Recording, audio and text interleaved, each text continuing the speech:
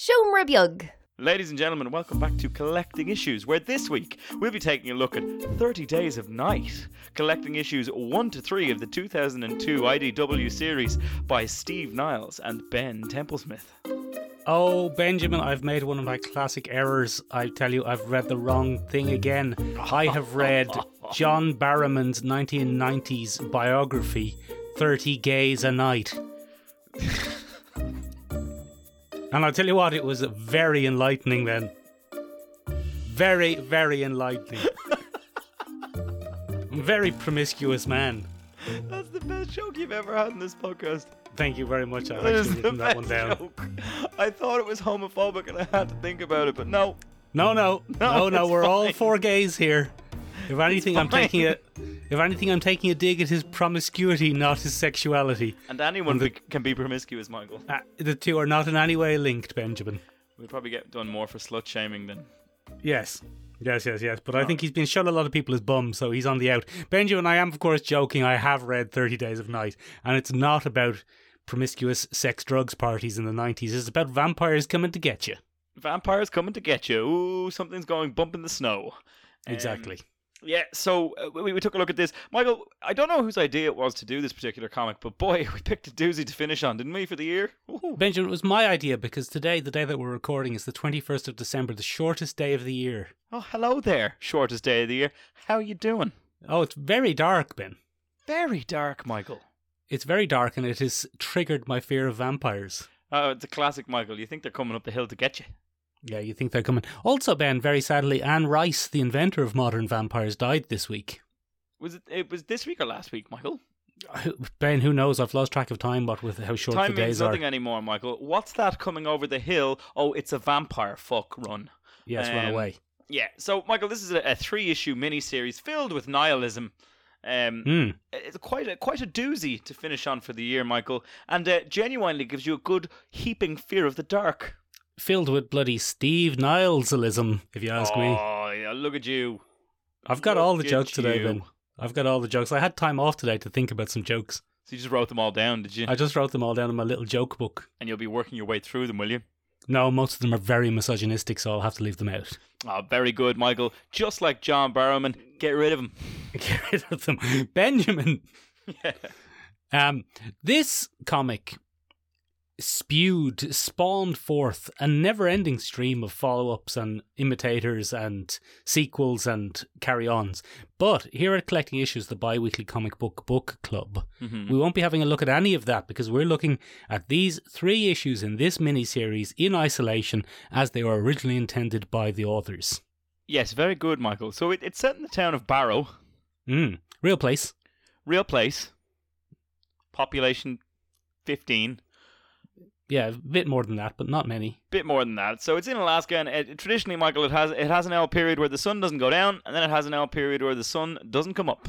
Bad for vampires, that first one. Good for vampires, that second one. Exactly. And it's centered around the bloody sheriff of the town, Eben, which is a stupid name. Oh, okay. Well, it's Ebenezer, isn't it? Yeah, I know, but I'm not... No, I'm not giving it to him. Eben is not any more convenient than Ebenezer. Okay, yeah, it doesn't exactly roll off the tongue. No, it's ridiculous. It sounds like someone's trying to get your attention, but they're kind of non-committed. They're like, Ben? Yeah, exactly.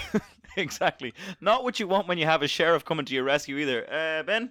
Yeah, Do you want no my good. help or do you not want my help? What's going on here? Anyway, Michael, Yes. there's 2 locations really set up in this. There's New Orleans for some reason, For some reason. and then there's Barrow. Yes, for the main reason. The central premise of this, Michael, is that a bunch of vampires have copped onto the fact that the sun doesn't come up in this tiny little town in Barrow. So they go, oh, do you know what? I've always envied humans and their endless buffets. How about we give it a go, but with humans? An endless buffet of humans for us, the vampires. Except it's not endless, Michael. It's a small town in Alaska. Yeah. But they keep talking about it as if it's an infinite food supply, and I don't understand why they do that. I think because there are only about 25 vampires and there are a couple of thousand people in Barrow, so there are more people than they could possibly eat in that time. I see. I think the vampires are very stupid. I think they don't know how to count. I think it does turn out to be quite an interest. One of my favourite points about this, Ben, is the little plot twist that it is kind of stupid what they've done. Yeah, it's good, isn't it? I really like that. So the issue 2 twist. Yeah, the kind of issue 2 twist where the king of the vampires, the Bill Nighy type character, Vicente. comes along and Vincente, he comes along and he goes, what have you flipping done? I don't think he's Italian, but you've thrust Italianness upon him, so I'm going to run with it. Yeah, you are a very stupid vampire because now everybody knows we are on the Instagram Live and the TikTok. Yes, very good. Benjamin, you sound like a What We Do in the Shadows character. And yeah, that's probably my favourite little twist, that this guy who thinks he's the best vampire and he thinks he's come up with this plan, and all the other vampires, his follower vampires, who are obviously just as big idiots. A dose of dopes, if you will. Yeah, they're just dumbasses and they follow him. But to have the kind of terror ripped out from under them of they're actually, as far as vampires go, the dummies. Yeah, the thick vampires. Quite a nice little twist. Yeah, so I think one of the things I quite like about that, Michael, is that twist is completely unexpected. Because it's set up as a, that sounds like a great plan. See you there, V. And then he gives a little sign off. But he's actually coming to sort it out because he's like, right, I'll get them all in one place and then I'll just give them a spanking. I'll go up and I'll show them who's boss. Yeah, I like that because it's presented to us as though no one has ever thought of this as well. And then the main vampire is like, of course we thought of this, but now it's so obvious. Yeah, we knew. We just, we've spent centuries hiding ourselves away, so, we probably wouldn't want to publicly, broadcast ourselves by killing an entire town. Yes. That, Ben, is about the only kind of twist plot-wise in it. Yeah. Fair. Yeah, there's no other real surprises in the plot, I wouldn't say. Yeah. I tell you what, Michael, there's one too many jumps for my taste. Go on. Because we jump 3 times, so 3 issues, 3 jumps. First one is set up, very isolated town, bloody... Oh, what's his name? No, it's going to get away from me. Marlowe? No, Rennick. He's like a what's his name? Renford. He's a Renford double from the Dracula series. He's the little assistant that kind of salts the earth before the vampires come along and make sure that it's a good old time for them. So he takes care of all the communications and the mobiles and stuff like that. And I actually really like that part. I quite like the setup of this, Michael. It's like, oh, good. It is quite good, isn't it? I like the thing about gathering all the mobiles and burning them all, Ben. Without going too far into spoilers for other things, it's very similar to the recent Netflix hit, Black Church, Watch Out, That Church is Evil. Oh, Watch Out, That Church is no good there. That's just the Catholic Church in general, Michael. It's called Midnight Mass, Michael. Midnight Mass, yes. It was very similar in a lot of scenes to Midnight Mass. It was, or should we say, Midnight Mass was a very similar scene in many of the bloody... I've mucked that sentence up, Michael. What I wanted to say was Midnight Mass borrowed from 30 Days of Night, not the other way around. You could say that, Ben, indeed. I've got end-of-year exhaustion, Michael. From all the vampires. My mouth just isn't working anymore. Yeah, it's all the vampires. It's given up. So, yeah, that a bit I actually really, really liked. And then but then I think the jumps are weird. So we go from Eben and his wife. Yes. Whose name escapes me because I'm a misogynist. Clarice. Okay, Evan and Clarice. We go from Evan and Clarice seeing the vampires coming over the hill and going, oh no, vampires. Vampires are on their way. And then we do a little time jump, Michael, into issue 2 where it's like, oh, they've destroyed the town. Oh no.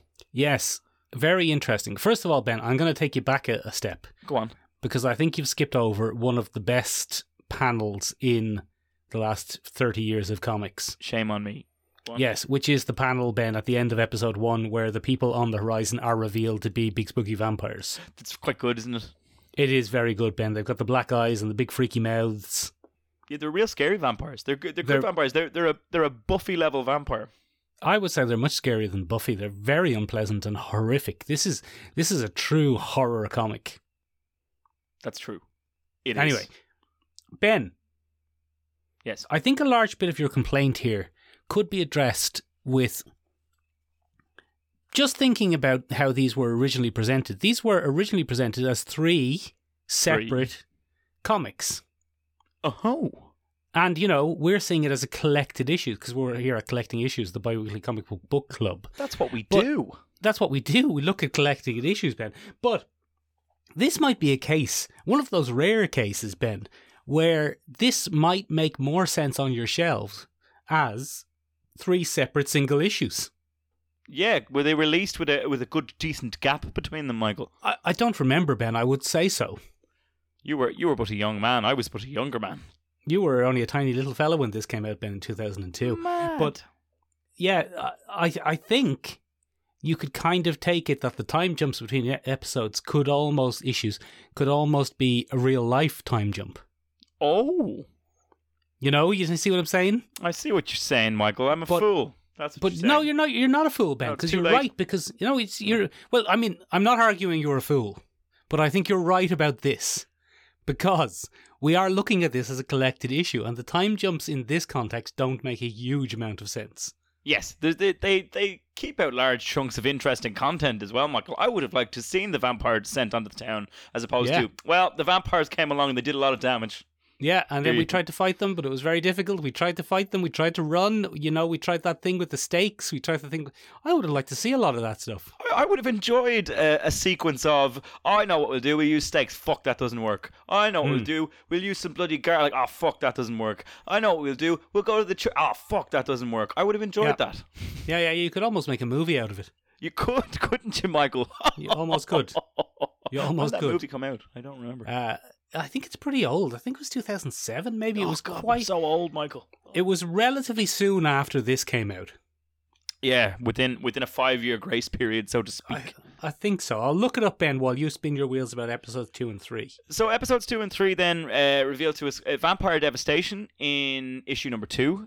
We get kind of a classic smorgasbord of what I like to call Tarantino-esque character development. All right. Okay. Whereupon, what we do is, we just make big distracting characters, Michael. So we've got a big fat vampire that looks a bit like a kingpin who wears shades. Kingpin, yes. Kingpin. We've got a little girl vampire who freaks us out because she's a little girl. Oh, yeah. That is quite freaky. And then we finally have the introduction of Vicente, who's a classic Nosferatu. Yeah.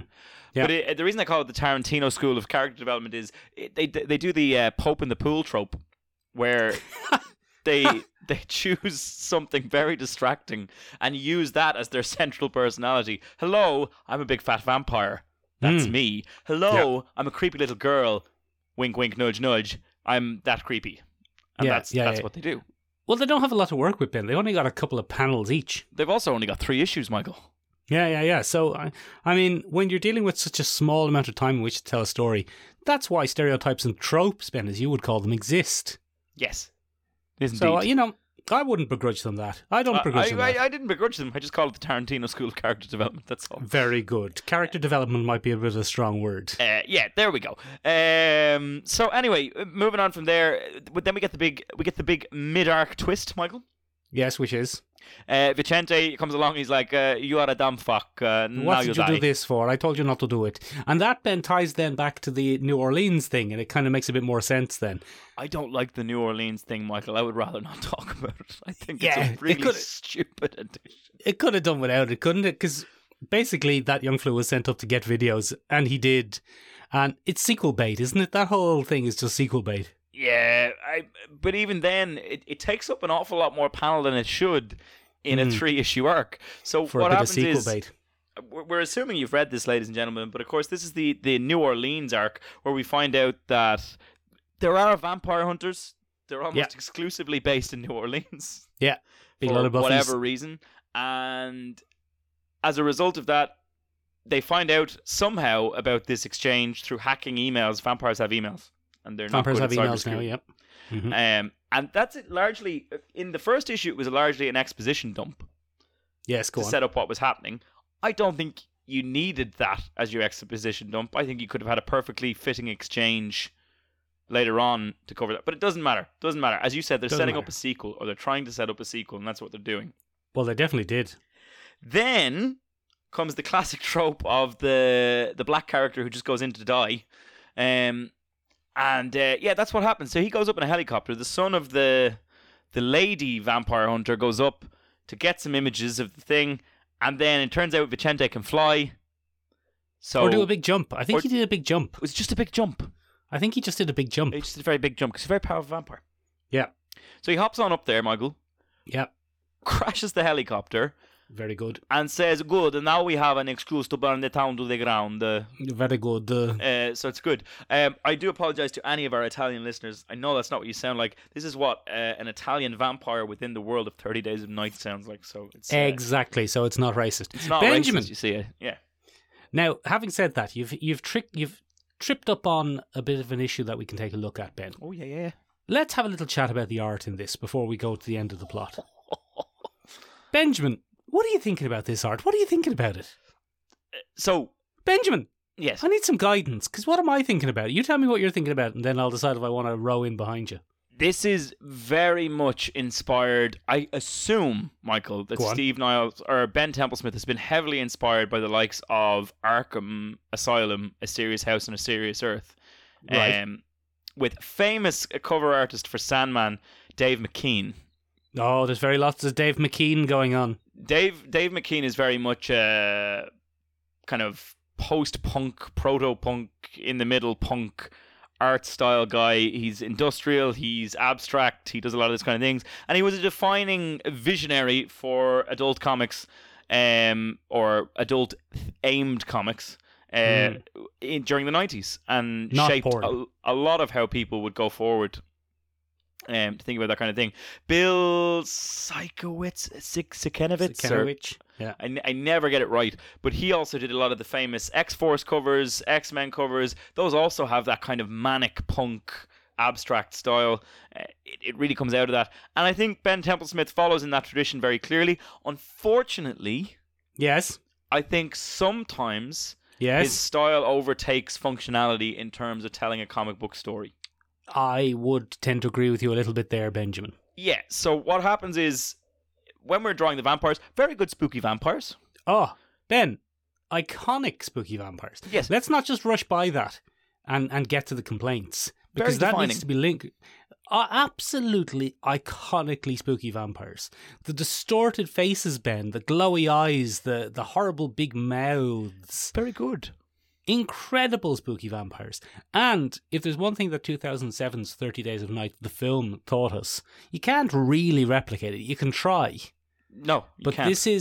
This level of horror, the level of horror of those spooky vampires is unique to the medium of drawn art. Yes, because they're so abstract and they have forms that we kind of recognize and they're warped all out of proportion. You're just going, ugh. Ugh.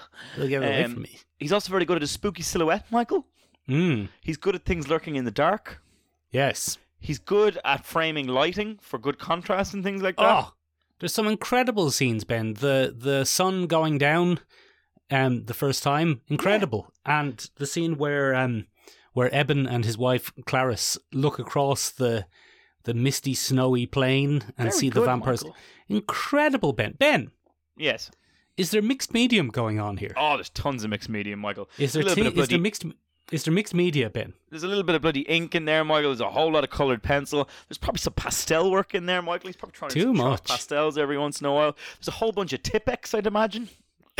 For the snow. Yeah, for the snow and stuff. Even for the glints in the eyes, Michael. There's a whole bunch of stuff going on in this. But this is where his abstraction maybe pushes too much one way or the other. Now, ladies and gentlemen, let me be very clear. I could not draw an entire comic book, so I'm in no way pointing this out. Absolutely, no. All I'm saying... Benjamin, I think the listeners, after 56 issues of this, understand criticism. Okay, good. All right, well, we're all right then. Occasionally, he adds those glints to the human character's eyes. It happens with Eben quite a bit. And for some reason, you're left to go, is Eben evil? Is he? What's going on? Because we've been taught from the previous panels that vampires have glints in their eyes or shiny eyes or something like that. And then sometimes he'll do it for a human character and you go, am I supposed to be worried about that? Is that Is everything gross? Is everything bad? Is everything gross and horrible? And we don't get to know, Michael. We don't get to know. Benjamin. Yes. I would say as well, I love this art. It's incredible art. I want to put pictures up around the tiny room, but I'd be afraid I'd get spooked. You would, definitely. I'd also never come back. It would be too spooky, Ben. But it's not the easiest to follow in terms of what exactly is happening. Yes. I don't know how Eben won that final fight. It doesn't make any sense, Michael. This is the weakest of the issues, Michael. How did he turn around there? Is issue 3, right? Issue 3 Yes. is very weak. Eben decides to make the final sacrifice. Yeah. He gives himself an L shot of vampire blood. Yeah, as you do. And apparently that's all it takes. Well, that's fair enough. That's fair enough. I mean, there's nothing entirely wrong with that. Then he becomes a vampire, Michael, but it's clearly established in the previous 2 issues that the reason Vicente is so powerful is because he's old. He's the oldest vampire. He's the oldest vampire. He's big old bloody Nosferatu. Mm-hmm. And that's what makes him so powerful. And then, Michael, out comes a sheriff, freshly minted as a vampire, mind you. Yeah. And just whoops them. Yeah, he just whoops them for some reason. Just up and down Barrow. The whole lot of them, Ben. One at a time. One at a time. Vampires only Just fight figure- one at a time. Another strange conceit. Yeah. I think that is true, though. It is, absolutely, yeah. The few vampires I've squared off against, one at a time. One at a time. They never got you, Ben. They never got you. They never got me, Michael. I retreated to the safety and sanctity of hallowed ground. Oh, very good. Yeah, it was very important.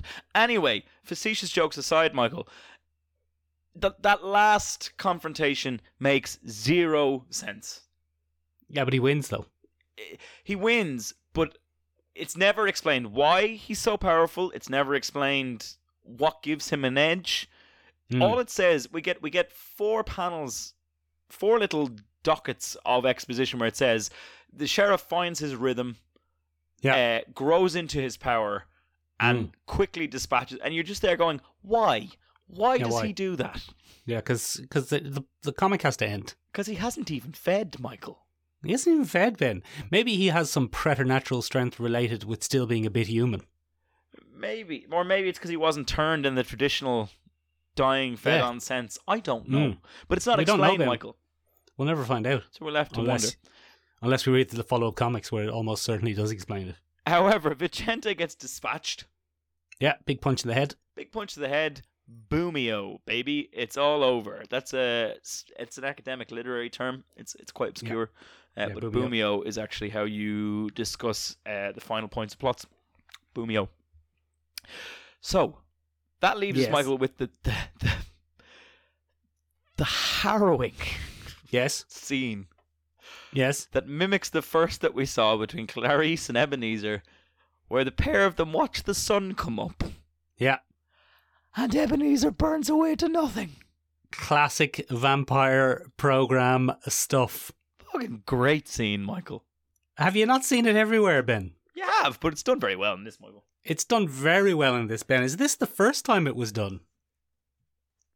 Maybe. Yeah, I don't know. I don't know if it is, but a vampire kind of about to turn evil and deciding to watch the sunset as their final act is... It's everywhere these days. It's everywhere these days, Michael. It's a classic. True Blood used it for basically the end of every season. Yeah, we won't get into spoilers of too much other stuff, but it's bloody everywhere these days. Michael, come here to me. Can't bloody chuck a cross for hitting a vampire sitting out in the sun as a final act. Yeah, it's just non-stop. Yeah. So, I mean, overall, Michael, I think it's a pretty original concept. It's hard to tell, Ben, nearly 20 years later. It is, because everything comes in on top of it then and floods in over the top, and you're just like... It did come out in a time where isolationist horror became a thing. So... Go on. In the same year that this came out, 28 Days Later came out. Oh, very good. And so I think it's on the crest of that wave of, oh, Jesus, isn't it awful being on your own in the middle of an apocalypse? That is interesting. Or isn't it awful being cut off from everybody else in the middle of a bloody end of days, isn't it? Oh, it's dreadful. And then on top of that, it's hyper gore. Oh, the gore, Ben, non-stop gore. But again, that's very much in keeping with 28 Days Later. Dog Soldiers. This whole wave of horror comes in of just mutilation at the hands of beasts, and it's very much a nature of man thing. You know, it's a whole thing, Michael. It's a whole thing. And being forced to look at the despicable deeds that humans can do. And that all kind of flows in from there. So I think possibly was quite original. It was also at a time when vampires had been defanged a lot in popular culture. But they're all sexy then, Michael. they were either sexy or cannon fodder. Sexy cannon fodder, Michael. Yeah, so there was Buffy where they were kind of cannon fodder or sexy. Blade had just come out, and Blade was killing vampires left, right, and centre, Ben. Yeah. Not a bloody hassle. Yeah, vampires were no use against Blade. Yeah, so it was kind of nice for this to, it probably at that time be a bit of a refresher for big spooky vampires coming to get you. Yeah, these lads are an actual threat, and what's that? You want to stand and fight? Oh, good for you. No. Because nobody stood a chance, Michael. To quote Sheriff Eben at one point, no, I saw him take a shotgun blast to the head. They don't. They keep coming. They keep coming. And I think from that point of view, as a 3-issue arc, Michael, it's very scary. And the vampires are a big old threat. Yes. Right up until the end, when Eben seems to have no bother. Yes. But they're good up until that point. They're a good old threat up until that point. Michael, if you like this, what else would you like? Well, Benjamin, you'll probably like the more of this. Because there's absolutely tons of it. Yes. Absolutely non-stop tons of it. That's a fair point. That's a fair point. Just go and keep reading it as much as you want. Benjamin. Yes. You would definitely, if you like this, enjoy the television program on Netflix, Midnight Mass. Yes, Midnight Mass would be a bit of you. You'd probably enjoy it. Now, that has... just by discussing it on this podcast, we've kind of spoiled the first twist of Midnight Mass. Yeah. Because it's vampires. But the posters on Netflix now do that, Michael. Yeah, exactly. So the I mean, I rotating think thumbnail is now like a big leathery batwing. So yeah, I think the whole world knows that Midnight Mass's twist is vampires now. I think we're all right. Yeah, it's all right. Midnight Mass is, you'll thoroughly enjoy it if you enjoyed this, I would say. The film of this is pretty good. Yes, Josh Hartnett. Josh Hartnett's in it. It's not incredible, but it's pretty good. It's a decent little horror flick, Michael. Yeah.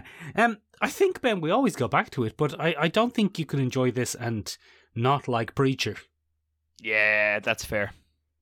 Yeah, you're going to like Preacher if you like this. Yeah, it's small town America, rural America at the hands of vampires. Yeah. Pretty good. Rural. Go on.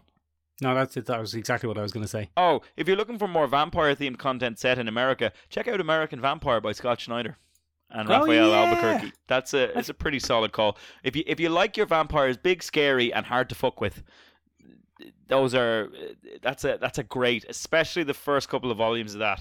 Really solid pick. Did we do that on this podcast, Ben? We haven't done it yet, Michael. Have we not? Michael, come the new year, I'm going to be sharing the brand new wave of comic books that we're going to read in this podcast. Oh, Michael, we've got some very doozies. Exciting. Share it with the listeners, Ben. Doozies. So actually, that's a good idea, Michael. I might just share it with the bloody listeners. Share it with the listeners, Ben. Yeah. Where might the listeners find it? The listeners would... Okay, well, ladies and gentlemen, since this is our last part of the cast of the year, let's do a little wrap-up. We need content. We need recommendations for the coming year, 2022. So you can get in touch with us in a couple of different ways. You can find us on the interwebs at www.seomrabeag.com, SEOMRABEAG.com. It means a tiny room in Irish. You can find us on the Instagram at Collecting Issues. It means collecting issues. But the best way, ladies and gentlemen, for you to get in touch with us and chat with us about comic book recommendations or what we talked about on this very podcast is to get up on that Discord, baby. Hop up on it. Hop up on it. Get up on it and have a go. Michael, in the new year, our first one of the new year, we're not sure whether it'll be the second week in January. It probably will. But our first one there is going to be the sensational Spider-Man. By sensational, I mean widely popular across the globe, Green Lantern Far Sector. Oh, what the hell is that? That's filled me with a sense of Christmas dread. Yeah, you're going to have to deal with that one. No. It's going to be good, Michael. What do you do when you're a Green Lantern in a world without emotion? How do you police a sector that doesn't have any crime? Or suddenly does. Dun, dun, dun. Find out the answer to all of these questions and many more that Mick doesn't care about in 4 weeks' time. Yes, like all book clubs, we don't actually care. All right, ladies and gentlemen, thank you very much for listening to us all year. We really appreciate it. Do drop us down and tell us what your favourite comic of the year was. Get in touch with us in a couple of different places. Go on, hop up on Discord. Merry Christmas, everybody. See you next year. Bye-bye.